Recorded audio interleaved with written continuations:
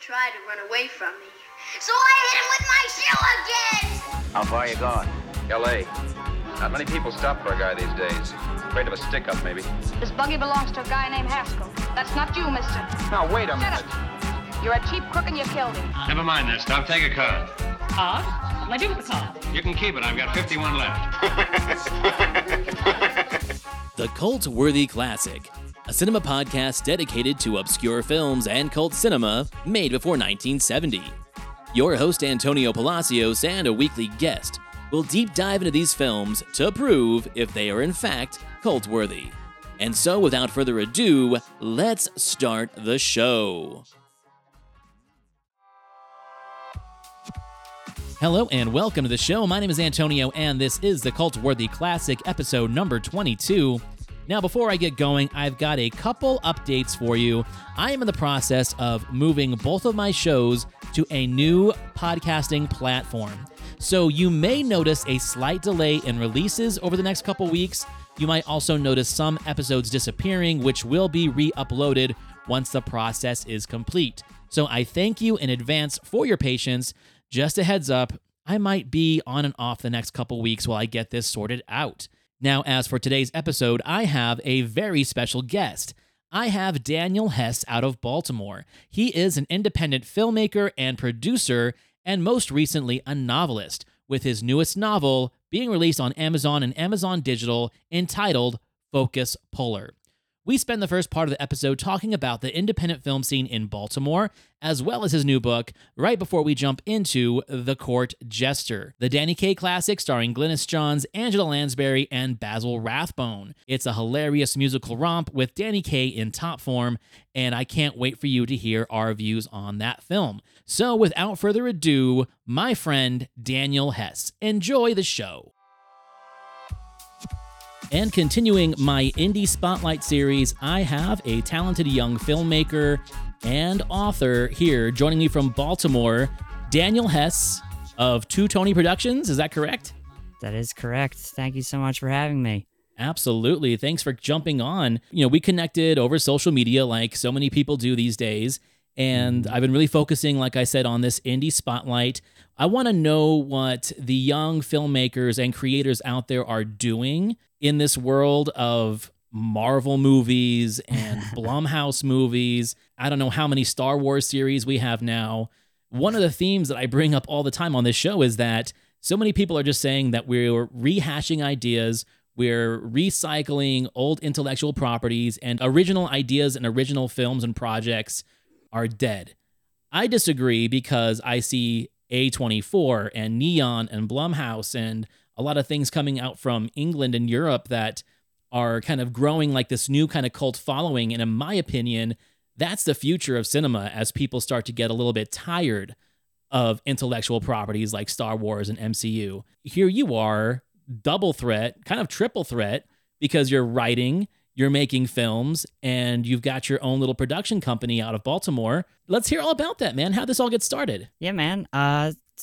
Writing kind of came about from a pretty young age for me. I'll never forget growing up, I used to love getting the VHS tapes of old Godzilla movies from the 60s and 70s and just binge watching those and coming up with my own plot lines for different monsters for Godzilla to fight and things like that. And as I got older, it was just one of those things that it was always on the back burner. And, you know, growing up without any direct family that was either in film or writing, it was pretty difficult because, you know, it was like nobody could really picture like, hey, this is a career. This is things you can do. And so I was fortunate enough to have a really close friend in high school who was really into film, and we connected through that. And he sort of gave me the inspiration and courage to just dive in head first in the film world. So I went to college for that, and then a few years went by, got done with that, and just started Two Tony Productions. And I've sort of been churning about ever since, doing both, you know, videography and creative work. And then really over the last couple of years, it's been more of the back to the writing roots that were always there. But again, finding that confidence within me to say, hey, this is what I want to do and this is what I love. So I've been able to, you know, write a few feature scripts that I'm like actively working on getting produced right now. And then, of course, the novel and my first book, which was a book of poetry as well. So it's just been the last few years of this sort of creative explosion, as I like to call it, that I've just been trying to put as much content out there in written form, and then just trying to get more into the indie feature film space, because I agree completely that, you know, there is amazing work being done out there. It's just one of those things where, you know, it just goes a little unnoticed from the masses, but those who do get to see it and experience it definitely appreciate it on a deeper level. Yeah. Because there are so many properties just out and about that are just absorbing Saturating everything. Yeah. Saturating the airwaves, I would say. Mhm. And man, what a time to be a young filmmaker and a young creator, because, you know, I'm not super old, but I'm old enough to be, when I was an aspiring young filmmaker, things were still being made on film. We hadn't really tapped the digital medium yet. When we stopped making our short films and kind of decided to go be adults in the real world, YouTube hadn't even come out yet. So we always joke that if we had waited like maybe 2 more years and kept on pushing through, the YouTube explosion of getting people's content seen, and not only seen, but like followed and monetized and gone viral. Viral wasn't even a word back when I was in my early days of production. What a time now where you can do feature-length films on your phone. You can put them on YouTube. You can put them on Vimeo. You can just share them with the world. And we've seen a lot of people successfully form careers out of that. And I feel like we have to be a little bit more flexible with how we define what a filmmaker is these days. You know, there still is that kind of like old guard where it has to be shot on film. It has to be shown on a theater. I say if you create something that you're proud of and it finds an audience, you have every right to call yourself a filmmaker and a creator. Now it's up to you to figure out how to make a living off of it, you know? That's always the transition piece, is going from just making it to making a lifestyle career out of it, making money from it, all of that. But I think, you know, it's a double-edged sword in a way nowadays. You know, you do get an easier access to be able to share things, but I think a lot of times people don't know how much building still has to go into it.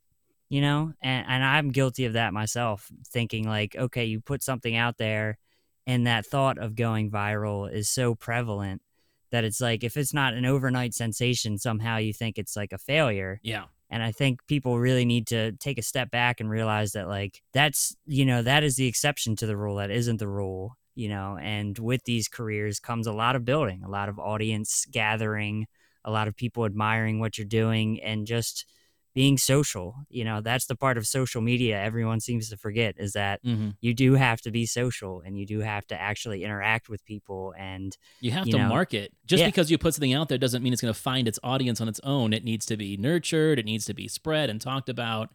And there's something to be said about like also the ego check. And, you know, I always like to think that some of my favorite filmmakers were the ones that really had to hustle.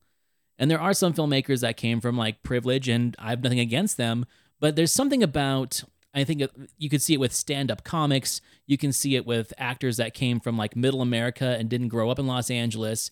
That hustle and that drive really equals longevity in the long run, because they kind of have like their ego in check where they've already started humble. And sometimes they have to like check that humility throughout their career. Like, oh my God, I'm too big and I am not really exploring my craft right now. I'm just cashing in paychecks to look pretty on screen. And then they disappear for a couple years and come back and do some kind of like indie dark film that kind of gets them relevant again. I like seeing those transitions in actors and directors. And, you know, I really appreciate the ones that came from humble beginnings. No, I was just going to say, I mean, look at, you know, Kristen Stewart and Robert Pattinson, 2 prime examples of, you know, hitting it big and then realizing this isn't what they wanted and really going into that indie scene in a big way. I mean, he is Batman now, but even Yeah. I would have a hard time turning down Batman. I mean, he's definitely gone back into that stratosphere, but yeah, he did his time on the indie scene, but I'll yeah, give, once you're Batman, it's just like. but you're I back will in the give him, stratosphere. I'll give him some credit, as in he is not the cookie cutter Batman. That Batman's pretty dark. It's pretty.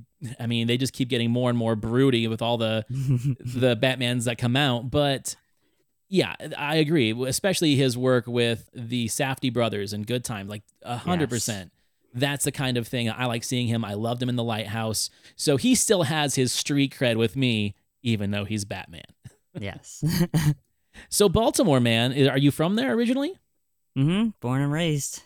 And just from reading your bios and like looking into the stuff that you've created, there really is kind of like a hometown pride in your creativity and your productions. And it seems with your crew, with the city of Baltimore. Yeah, so I mean, Baltimore has always been a big source of inspiration for me, and I really borrow a lot from, like John Waters and the fact that he, that's his thing, and it's just like, it's easy to want to showcase it because Baltimore is such a unique city, and, they call it Charm City for a reason. It definitely has its quirks and its cool different people that live here, and you get to experience so many different things, and it's just such a vibrant city. So I'm like, why not put that front and center as much as I can? And we really haven't seen it for a while, unless you count The Wire, which kind of showed the dark side of it. But I always liked like the early days of like the 70s and 80s where you had John Waters showing you like the Baltimore that was a little bit more quirky, and then you had Barry Levinson showing you the Baltimore that was more nostalgic, like with Diner and stuff like that. I really appreciated like those two different viewpoints on it, but honestly, I haven't seen a lot of Baltimore in film lately that at least sticks to my mind. Like, this is Baltimore, and it's showing me what the city has to offer. Are all of your projects and films based around Baltimore? Yeah, I mean, as much as I can, like I try to keep it in Baltimore proper. And yeah, I think like we've sort of had this problem since The Wire, which of course is an amazing series, no doubt about that. Yeah. But I think the stigma has been in that showcasing the darker side as if that's all we have to really export out into the world. But I think there's definitely space there to show that quirkiness again, because it's definitely here. I just think it's, from that success, there has been a lot of demand for showcasing that more underground style. Because even, I think right now you have We Own This City, which is another sort of, it's from the creators of The Wire, and it's that crime sort of thing again. But yeah, I think there's definitely a chance to showcase the cool side of Baltimore, so to speak, again. And like with this one script I have right now, it definitely has a little bit of that quirkiness in there. So, hopefully it sort of makes it circle back around that, it's not just known for that, because I get people all the time from out of town that are like, is it like The Wire? Like is it? And I'm like, no, it's not, it's not a thing, it's like, so it's just interesting that has been the modality sort of ever since that show kind of landed in such a big way. Yeah, I get it too. I live in Salt Lake City, Utah, so it used to be people asking me if it was like Big Love, and now people are asking me if it's like Banner of Heaven, that's on FX right now. And I'm like, well, I mean, I guess it was, because that show took place like back in the 70s, 80s, but it's a lot more progressive now. And I had a couple indie filmmakers on a few weeks ago with their short film, which is going to the Paris Film Festival. And awesome. One of the things that they've been talking about is, and I've been living here for years, so I understand this, is that Salt Lake City is a untapped resource for not only talent when it comes to filmmakers, but also actors, dancers. We've seen like a lot of ballroom dancers that made it big on TV come from Salt Lake City, Utah. What does Baltimore's talent scene look like? Baltimore, it's definitely vibrant in that there's a lot of great creators in the film space. There's a lot of great talent. Like, we have such a huge pool of like, especially poet talent. Like, there's a lot of spoken word poets that are here doing great work. And from a writing standpoint too, there's a pretty vibrant scene of writers here. So I think it's one of those things where it's like, there's a lot that we have to offer. Just something isn't quite like mining the gap yet. It's not kind of catching on beyond the scope of like the mid-Atlantic sort of region. And I don't really know where, like, what the disconnect is with that. I don't know if it's whether people just aren't aiming for that level of stuff, if it's just not because there is so much saturation, it's just kind of getting lost in the shuffle. But I mean, I know for me personally, like, my hope is to really be able to work at both ends of the coast. And, you know, especially nowadays with how small everything has gotten with Zoom and, you know, all of the connections we can make through that. Yeah. Like, I want to be able to stay here and make this like kind of a unique sort of hub in that I can create all over the world, but like Baltimore is always like the home base for everything. So I think there's a lot of people trying to get the scene growing. It's just a matter of, you know, maybe the tax incentives getting a little better because they were and then they weren't. So it's been a little back and forth with that. And then also just, I think, you know, good positive word of mouth spreading from the productions that we bring out from here. What are the vehicles that you are using right now to get your production seen? Are you mostly online? Are you trying to get into film festivals? Like, how are you marketing your stuff? Yeah, I mean, a lot of it is definitely from an online perspective, for sure. Instagram, Twitter. Haven't delved too much into TikTok, but No, yeah, I'm I mean, afraid of it too. Yeah, I know. I haven't even gotten an account with it yet. It's like I already feel pulled in enough directions. I'm like, I don't know if I can handle another social media app. But yeah, it's a lot of that. And then film festivals are definitely there, but I have, you know, in my own opinion, kind of veered a little bit away from the saturation that exists now with film festivals. I think we're definitely at a point where we have a ton of these smaller festivals that are great, that they're organized and happening, but they don't really add much value in everything when you're putting those laurels on the posters and such. Because I think some people can get definitely carried away with just applying for everything and just trying to get all these laurels on the posters. And, you know, for someone like me who looks at a lot of indie films, like indie films, that just, again, it's another thing that just turns into noise. Yes, You I know, agree. if you have like Sundance or Slam Dance or Tribeca, great. Like, I will notice those in a heartbeat. But once you start getting into those smaller, like really, really small scale stuff, it's just a little frivolous and maybe financially the best move to be putting out all the fees and everything else that you have to for those festivals. I mean, So, yeah, it's a double-edged sword, man, because like, let's say 20, 30 years ago, before digital really kind of broke the barrier of what you could do as a filmmaker, you kind of had like a governor on you of like, okay, creation was on 16, maybe Super 8, maybe 35 if you're lucky. And if it was digital, it better be good looking digital. The quality and the standards were a lot higher because the festivals were fewer. But even though digital was a great way for us to be able to start creating things cheaper and having them more accessible to other people to see, of course you're going to have that influx of festivals to show them. And it really is just this weird kind of up and down scale of the quality of the project. Like, you could have an amazing looking film that might get lost in the noise, like you said, of an underproduced film that's just getting sent to every festival, you know, and just kind of plugs up the screens. I definitely agree with that. And that's not like saying that people shouldn't be creative, but I do get the frustration of being a young filmmaker and a young creator and thinking that festivals are the way to get your product seen. exactly. And, you know, it's one of those things too where it's just, like you were saying, like I remember first starting out and it was, for me, it was Without a Box. I remember Without a Box. And when you would have to make DVD, like I remember making the DVD copies to send out, and it would make you a little more selective because you're like, I don't want to have to spend all this money on the postage, on the DVDs, on all of that. And so you would kind of aim for the bigger ones and kind of leave it at that. But yeah, as it's become digital, it's just a matter of sending like a screener link. Yeah. And man, you could go, I've seen people, it's just, you can go, sky's the limit with that. And it can get wild.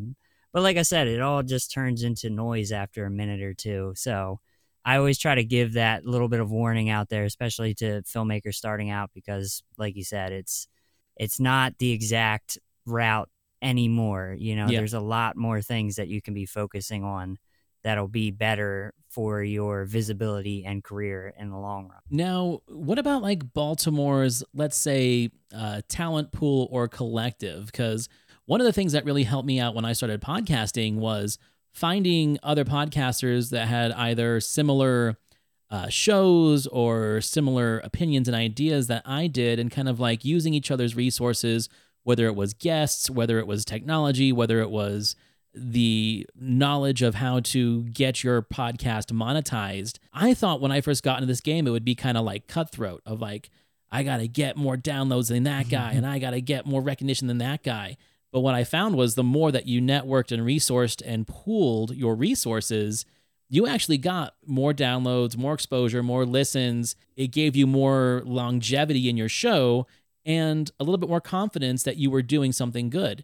Do you have anything like that in Baltimore when it comes to your creative groups? Like, are there production companies that maybe pool resources or maybe like share equipment or shooting space? Well, I mean, we have a okay-ish like hold on that as far as having like, we have the film office here, of course, and then there are some like film coalition type things going on. But I think that's definitely something that does need to be improved in the area as a whole. I know, at least from my perspective, getting out of film school in 2012, what I saw was a lot of people that I graduated with, and the extended network from there. Really, a lot of people jumped ship over to Atlanta when that started really getting hot. Thanks, Tyler So Perry. Yeah, so I think it was like, we were building to something really cool, and then a lot of those people that were building that up sort of moved to there. Went where the work was. And so I think now we're sort of in this like rebuilding mode where we have a lot of people, but it's just the education, I think, needs to get better. I think people kind of getting into the different disciplines just need to know more about what steps they should be taking and stuff. Because I see a lot of the issues of more so people trying to make productions in a kind of, what's the word I'm looking for here? Like a little bit of a manipulative way, where it's a lot of this doing everything for free. I'll try to help you out with this and that. And then just people going back on those statements and stuff. So it's always something that you never want to see, but it's definitely something I've experienced a little bit over the years with people. So I think just trying to build up some kind of like educating body that's more accessible to people would prove to be very beneficial to the Baltimore like film scene and art scene as a whole. Well, come on, Spartacus. You sound like the guy to do it. Let's get going. I gotta start getting the troops together and make it happen. So I want to talk about your novel that you just released, Focus Puller. First of all, great title. The second you sent that to me, I'm like, oh my God, I could just see the poster from like the 1970s with like the focus puller, just like intent looking at something. Kind of like, did you ever see the movie Peeping Tom? No, I haven't seen that one. It's a Michael Powell movie from like the late 1960s, and it's about a focus puller who's also a serial killer, but it's got a great poster of him just like looking through the eyepiece, and it's just like this really great close-up of him, and I kind of imagined that. And then I saw the cover of your book. I'm like, yeah, that one's pretty good too. But yeah, I think cinematically, when I hear a title, I instantly see a poster, even if I don't know what the story is. I'm like, Focus Puller. Tell us a little about it. Yeah, so Focus Puller is it's basically a big character study of a filmmaker named Ben, and what we're doing is sort of following these small vignettes throughout his life from like childhood to like young adulthood. And what we're getting is just these little snippets of who he is and, how he acts in different situations. But then we also have these moments where we are hearing the perspective of the people he's had, like the women he's had relationships with over the years. So we sort of get like both sides of a coin. We get good and bad moments, and it's really up to the reader at the end of the day to have their judgments, have their thoughts about this character, and take away hopefully things that maybe they've experienced in their own life. And a big part of it is to really try to think about things from other perspectives. And it's been cool to see a lot of people picking up on that and saying, yeah, I don't do that enough. I don't think about maybe what this person is going through or thinking. And so, yeah, it's been really cool response so far. What was your catalyst for coming up with that story and actually putting it down on paper? I mean, for me, a lot of it is based off of like different things that I've experienced in my life. So finding an outlet to sort of get these moments that I've been kind of thinking over for a long time on the page was just a huge kind of cathartic experiment. And, you know, it was just one of those things where I knew I had to get myself together for a full novel, and just to have this ability to sort of pick apart these moments and these stories, like these short stories that I had in my head, was just really something I wanted to do. And originally, it wasn't even going to be in a more of a non-linear style. I was wanting it to be more linear. But once I started picking it apart, I was just enjoyed the fact that each chapter you kind of wouldn't know what area in time we're in. And the coolest Easter egg of it that I feel like some people have picked on already is that if you look at the titles of most of the chapters, they're actually titles of films that came out the same year in which that chapter is taking place. Okay, I like that. Yeah, so you can do a little research and find out, okay, this movie came out in, 98, so that's where this, year of the little vignette comes from and stuff like that. Is this a novel only, or is this something that you would also maybe adapt into something for the screen? So for my part, it's a novel only. Gotcha. I've always said that, like, if somebody wanted to come along and turn it into their own screenplay, I would be all in for that. But for me, I think like the form in which I have it is great, and I'm happy with like leaving it at that. But if a studio comes along and says, we'll pay you like, a good amount of money, I will take back those words instantly. You just wouldn't want to produce it yourself. For you, it's a novel. I totally get that. There are a lot of things that I have like written in, let's say, essay or blog form that people are like, oh, you should turn that into a short film. I'm like, no, my brain doesn't work that way. Like when I write narratively, it kind of stays that way. If I am writing a script, a screenplay, a scene, a monologue, my brain automatically formats it into that. And I have a hard time crossing the two over. Same with the podcasting. Like sometimes I have to go back and listen to episodes to rediscover something that I said that someone said was relevant at the time. I honestly just remember the conversation. I'm not remembering what I said. I remember what my guest said because they're the ones on my show talking, I'm the one getting information out of them. So Exactly. Yeah, I definitely see what you're talking about with that. So yeah, excellent. Now, where can people find Focus Puller right now? Yeah, so right now, the easiest way is going to be Amazon. It's, of course, you just search for it under books, you'll find it. And then hopefully, it's in about 5 or 6 indie bookstores across the country, but, trying to build up that number so that it's, if you're an indie bookstore goer, it'll be easily accessible in your neck of the woods. Awesome. That's really exciting, man. Thank you for sharing your story, and I will put all the links to Tony Productions and your book on my website and on the episode notes of this podcast. Again, that's what I really want to be focusing on, at least one episode a month, an indie spotlight for all these new and talented creators out there. And not even that new. Some of you guys have been doing it for years. Your projects are just starting to breaking the waves, and it's a good time to jump on that kind of thing for sure. Mm-hmm. So the other reason why I wanted to have you on the show today is like talking a little bit about influential films or films that we remembered from our youth that got us excited for this medium that we talk about, you through your productions, me through this podcast.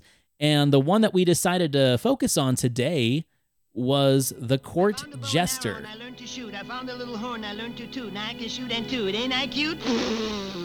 Yes, he killed him at the palace, but playing the court jester is just another disguise for the amazing Mr. Kaye in this lavish production that gives full rein to his talents. He's a dashing, impetuous lover, pitching woo in the palace with Princess Angela Lansbury.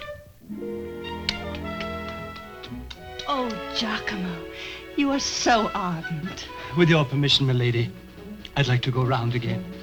Making hay in the hayloft with gorgeous Glynis John. Matching blades with ruthless Basil Rathbone. With your permission.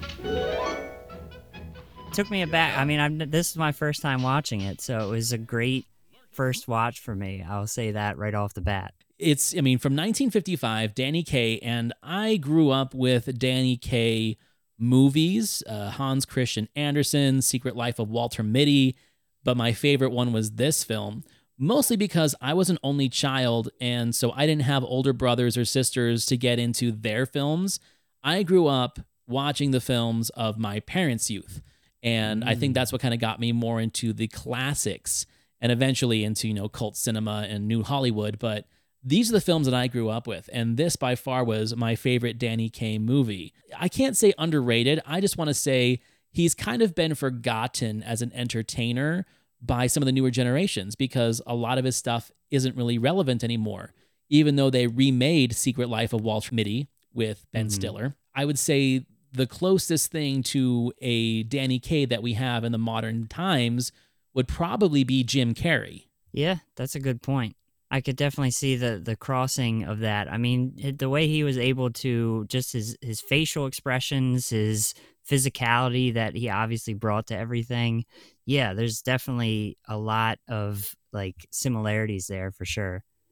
Yeah, maybe not so much with the zaniness, but there's something about the controlled chaos of a performer, and that's where I think that Jim Carrey has gotten so much better at that over the years, where he knows how to limit how zany he gets. I think Danny Kaye's performance, especially in this film, is a masterclass in that.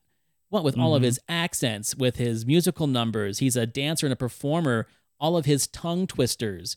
Being able to have that kind of performance and maintain it for a 2-hour film with that kind of zaniness that's controlled, I mean, that's what makes this movie really work for me. What was your first impression of it, man? Well, I mean, I'll say straight off, I loved how it was very meta just to start out with. Yeah. I mean, the fact that you're getting basically a fourth wall break from the intro and the interplay of that with the titles and everything, very modern sensibility about it. And then the opening, big dance number and song with about the Black Fox was just I had to go back and watch it through, because when they were doing the parts with the capes and the guys, and then when it was all the little people popping out and everything, I had to watch those edits again because I was like, that was so smooth. Suddenly there's 2 of me, when 2 is what you see of me. Gadzooks! 3 of me, that's the proper score of me. 3 of us is the core of me, and we can tell you, whoops, sorry, 4 of me.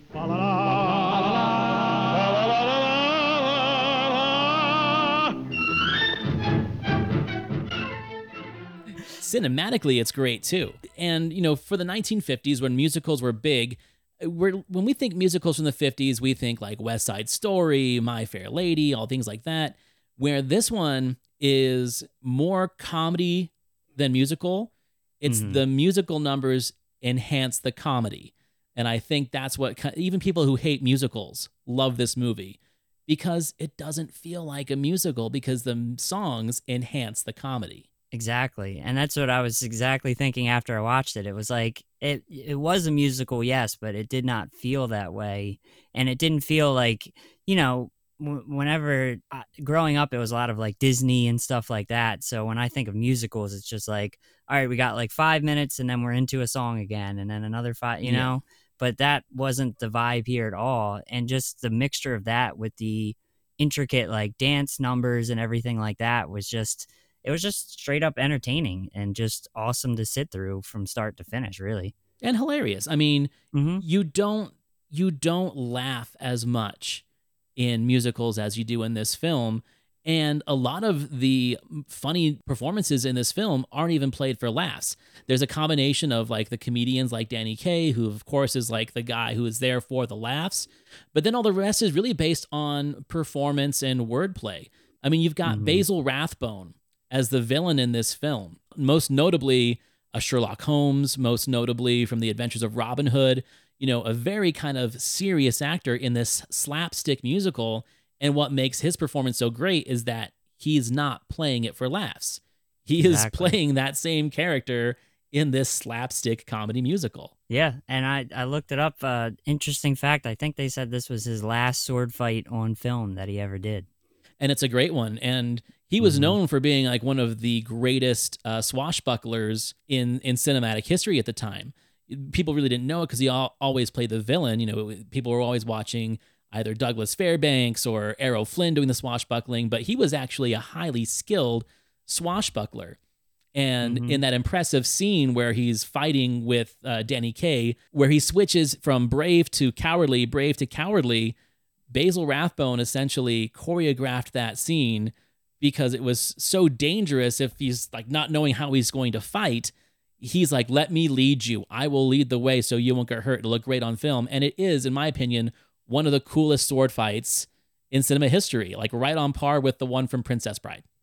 Yeah, I mean, it's epic. There's no doubt about that. And it's like, surprisingly, just the length of it in itself is just like so... And that's what kind of blew me away on a lot of scenes for the film, is just like, it's not just that they're doing these big things or doing these cool moments. It's that they're holding on it, you know? Like, it's not like, hey, we just did this for 2 seconds to just show that we could do it. It's like, no, we're really like honing this in, which is just really cool to see.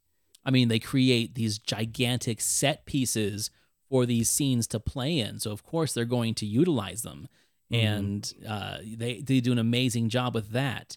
Some of the other cast members we have in here, you know, very surprising to see. So you've got Glynis Johns, who most people would know as the mom from Mary Poppins, who sings, you know, Sister Suffragettes. She's kind of like the female heroine in this. And it's interesting to me because the Black Fox character is kind of like a mix of Robin Hood and Batman. Like he's this much mythical figure that lives out in the woods and like steals from the rich and tries to bring down this monarchy that's been built.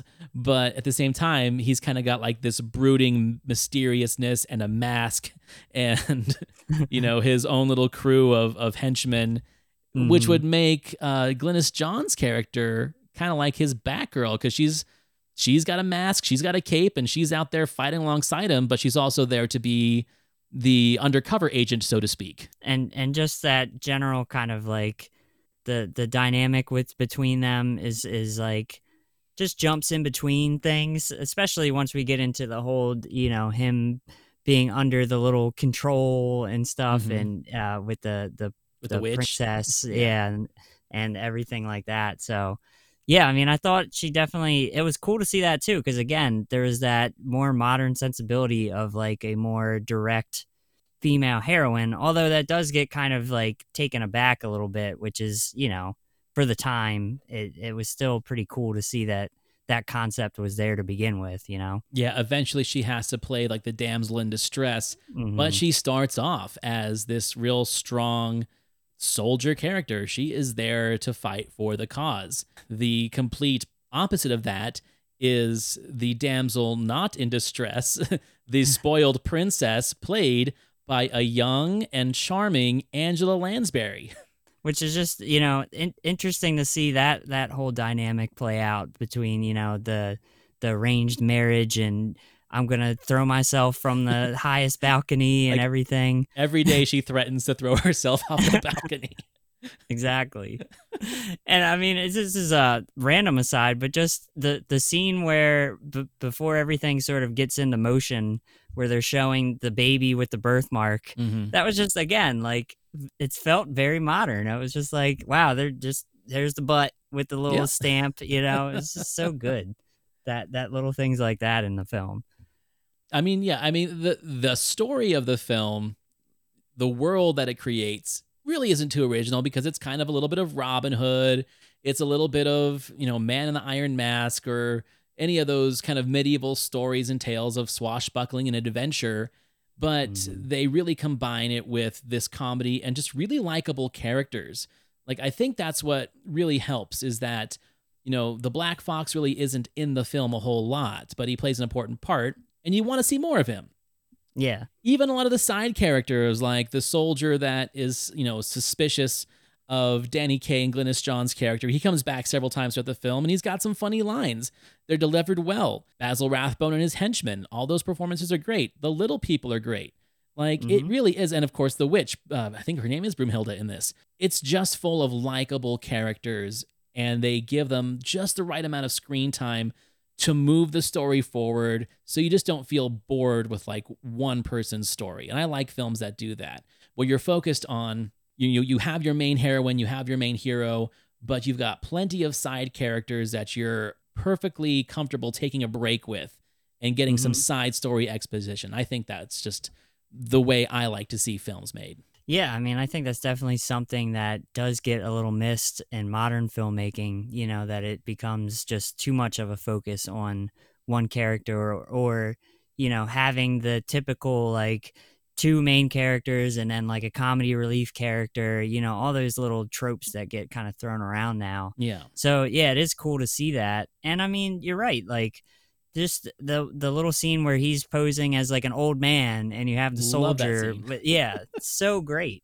Like, but yeah, I mean that the guy playing the soldier, just being that what are you talking about? And just that interaction between the two is just awesome. I mean, pretty much anytime that guy shows up, the way I think of it is he is like the Bud Abbott of this film. He is just there to play the straight man to all of Danny Kaye's nonsense and all the scenes they share together. And it works. It's a brilliant combination. It's classic comedy 101, but it works. That's why we like it, And I had to look it up because in the film, they have the exchange where it's, the get it, got it good thing. And I was like, is this the origin of that? And then lo and behold, it is. That is the origin of that, which is... You fellas and the others, get the jester's bags. You've arrived not a moment too soon. When do we start? Tonight. Good. I'd like to get in, get on with it, get it over with, and get out. Get it? Got it. Good. That was an interesting song you sing. Thank you. I'm glad you liked it, old man. Did it go like this? Ask her about your business. What is the first step? Get me to the king's chambers. King's chambers? Yes. Very well, if you say so. It may be the key to the whole plan. Get it? Got it. Good. Yes, I'll see Chris Wolf's... Because I use that so many times and had no idea that this is where that sort of started from, which is cool. Well, I mean, like the alliteration and tongue twisters and wordplay in this film.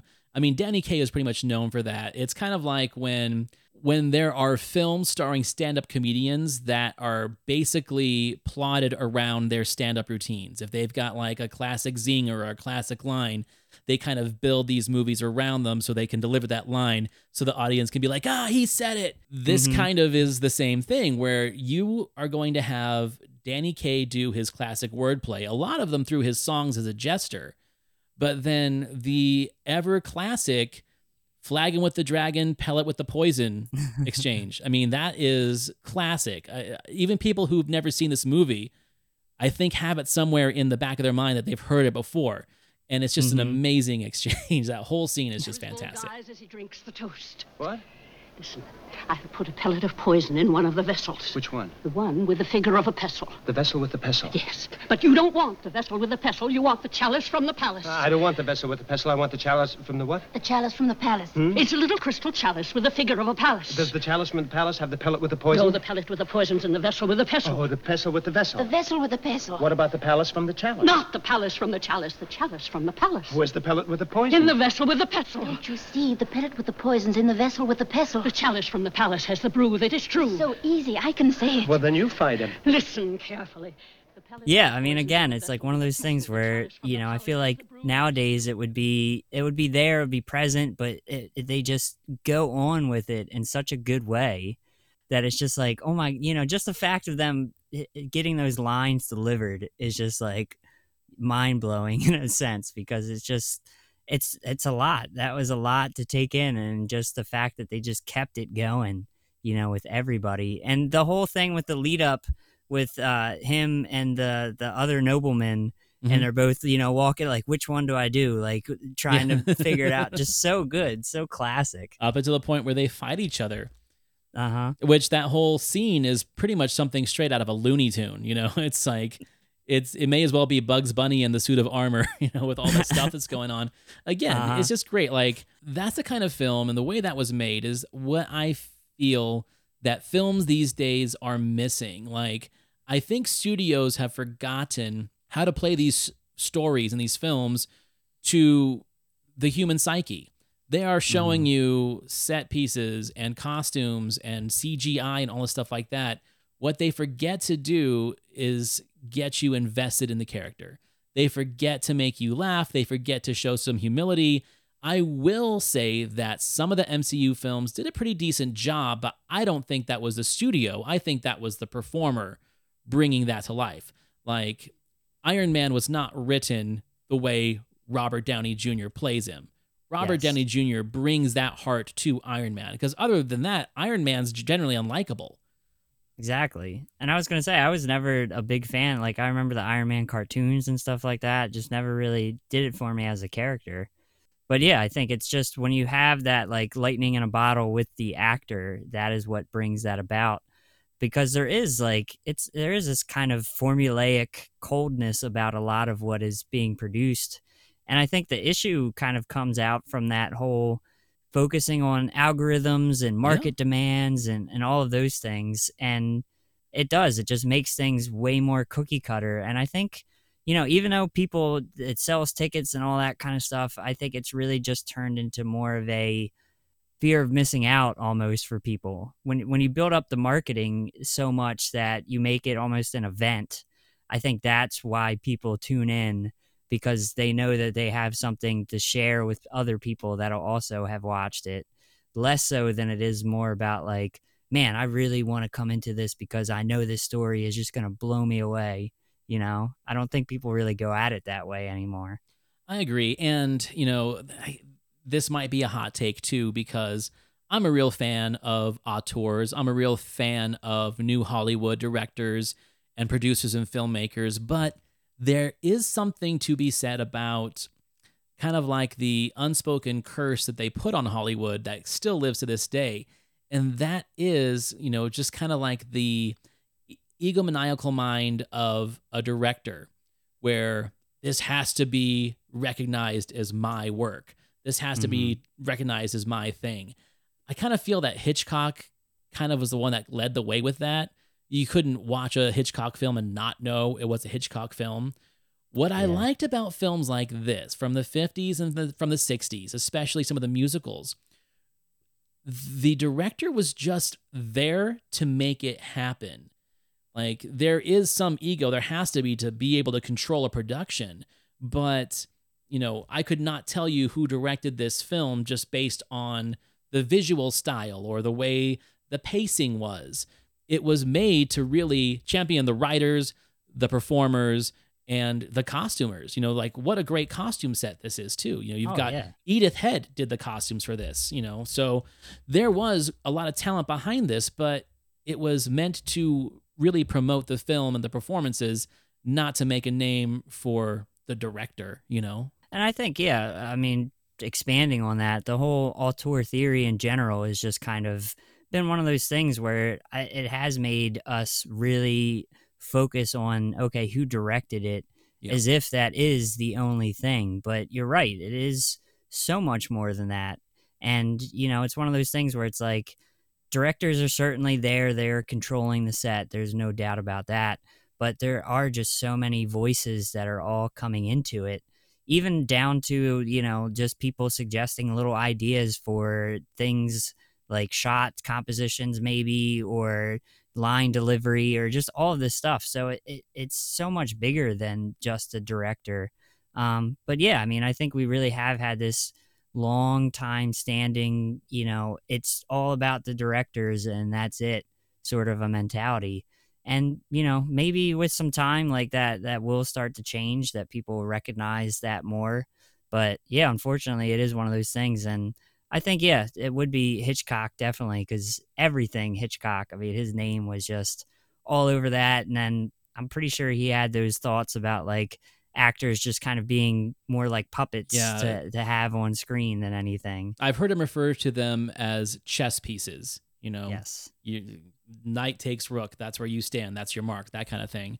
Mm-hmm. I would say, though, a devil's advocate argument to that is where I think we are seeing a more cohesive and impressive collaboration of creators when it comes to directors and writers is in streaming, in TV, where you've got like multiple episodes of, let's say, a 10-part limited series that all have some very renowned directors directing each episode, but the point is to make the entire series cohesive. You know, if someone did a little too much flair or a little too much attention to one episode, it breaks the vibe that this project is trying to create.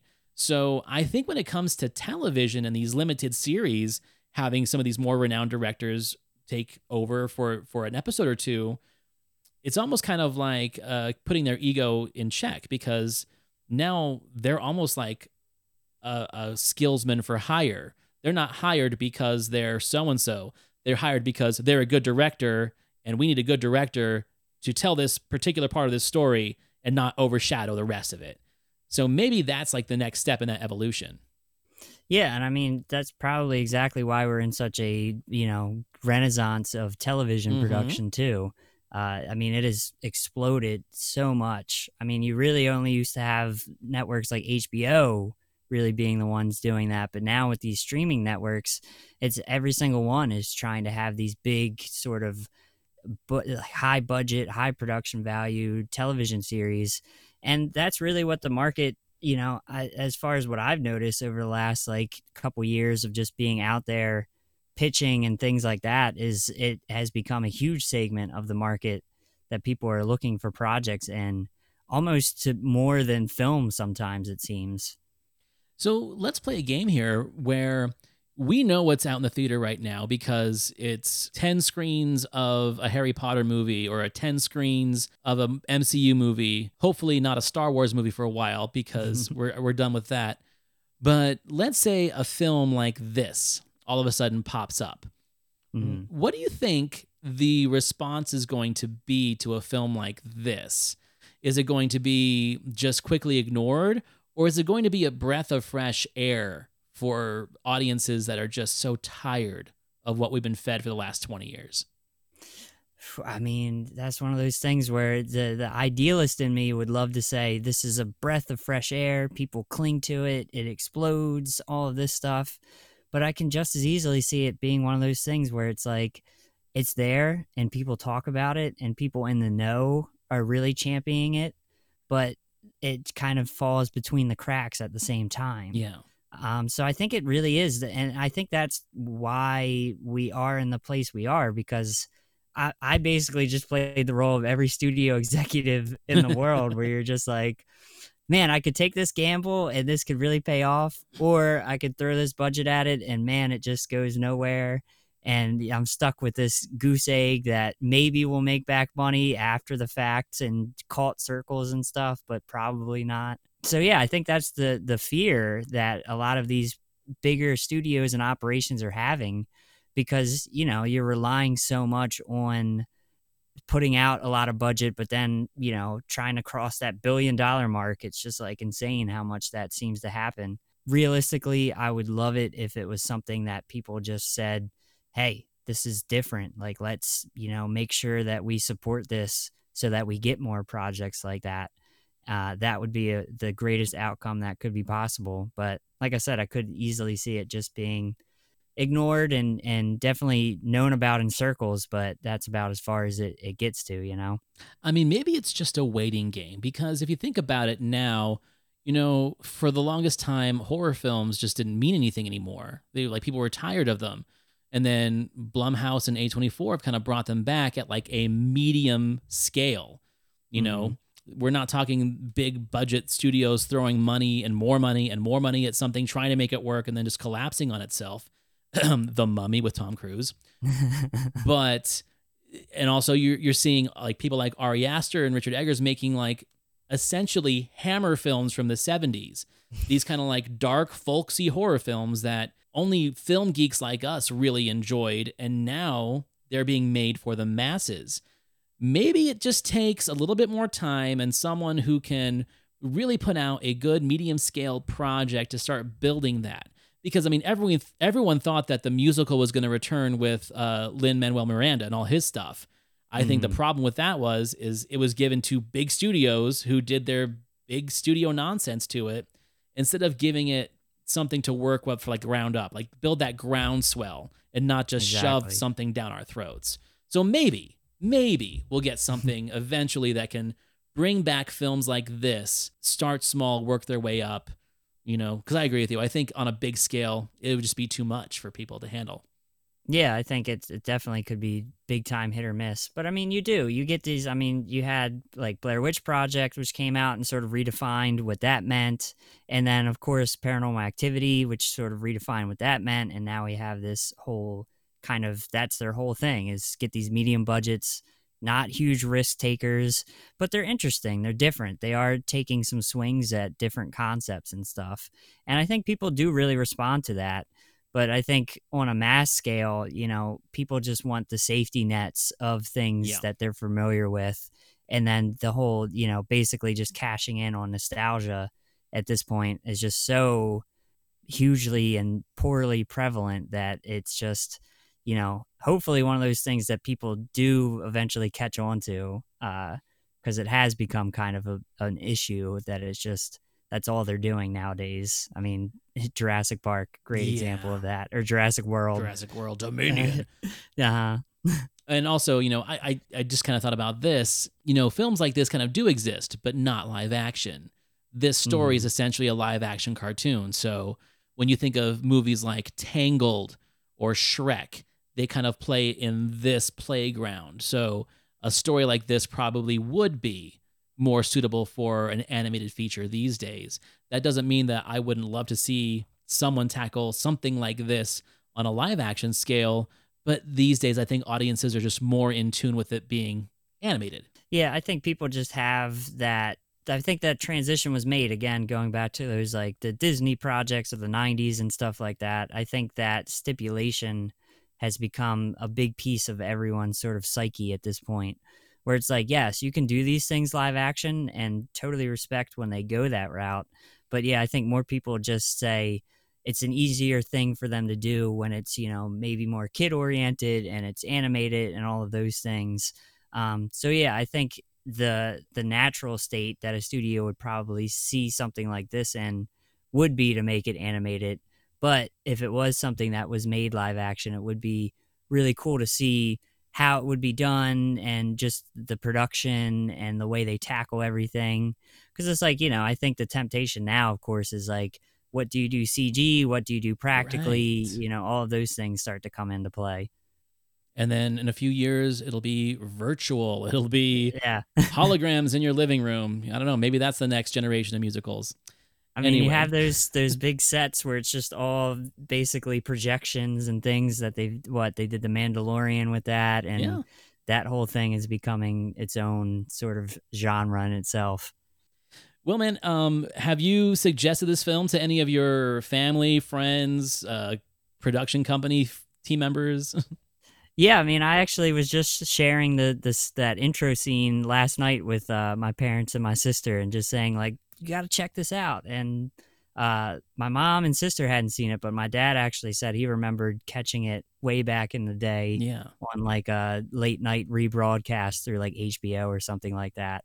And it was just, had nothing but good things, of course, to say about Danny Kaye and everything. But yeah, I mean, it's, like I said, it's something that has slipped by my radar. So I feel so much better for having seen it. And we'll definitely continue to share it with friends and stuff like that, because I genuinely enjoyed it start to finish. That's awesome. And that's the point of this show, is to speak to fascinating creators like you and get the word out on these films that may have been big in their day, but now just seem kind of obscure and begging for a reintroduction into the society of society of film watchers. So awesome, man. Couldn't agree more. Do you have any things you want to plug besides your novel? Like, what else you got that we can find your creations on? Well, I mean, if you go to like my website and stuff like that, I do have a few of the short films I've done over the years, but really, I mean, I'm just in this position now where I'm transitioning over to the feature space. So hopefully in the next like year or so, I'll have more news on that front. But yeah, for now, it's really just a novel and just checking things out, showing love. And, I have a blog that goes pretty regularly that showcases a lot of indie talent too. So always having updates there to check out and everything. So yeah, it's just keeping up to date, really.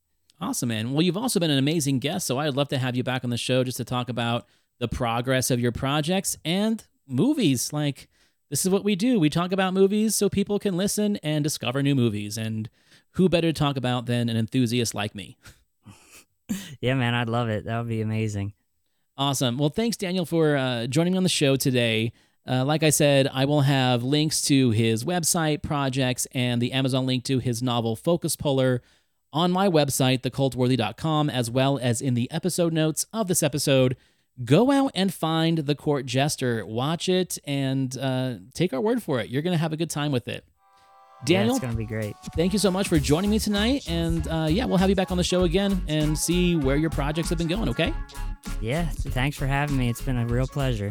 Awesome. Good night, everybody.